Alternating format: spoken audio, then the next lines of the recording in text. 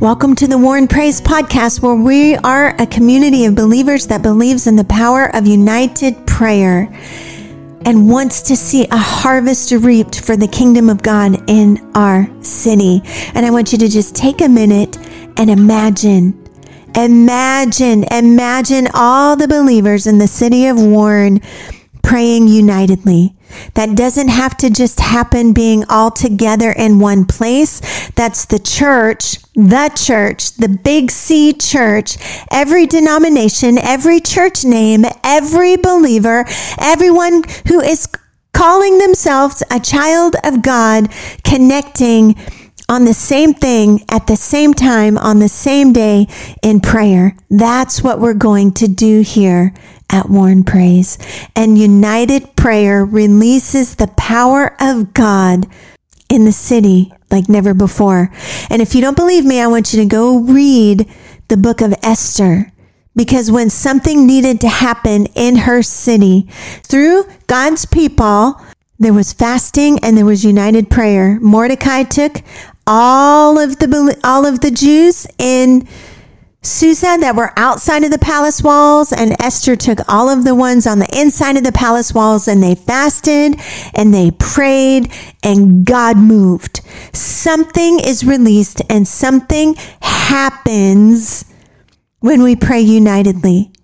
God hears and he answers, and the Bible says one can put 1,000 to flight and two can put 10,000 to flight.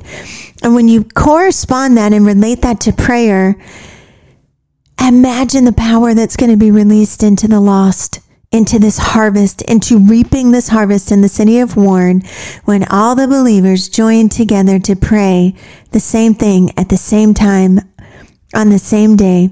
When all the believers in Warren join together to pray the same thing every day for 28 days, united in the purpose of reaping a harvest in the city of Warren. God's going to do a miracle in our city.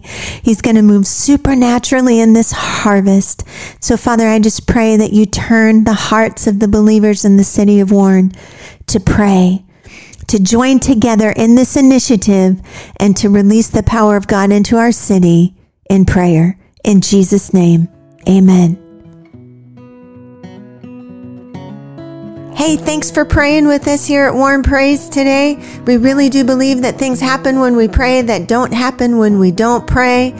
Don't let this be the last time you pray today. Pray for that person in front of you in line at Walmart. Pray for that person that's driving aggressively beside you on the road. Pray for your lost loved ones and friends and coworkers by name.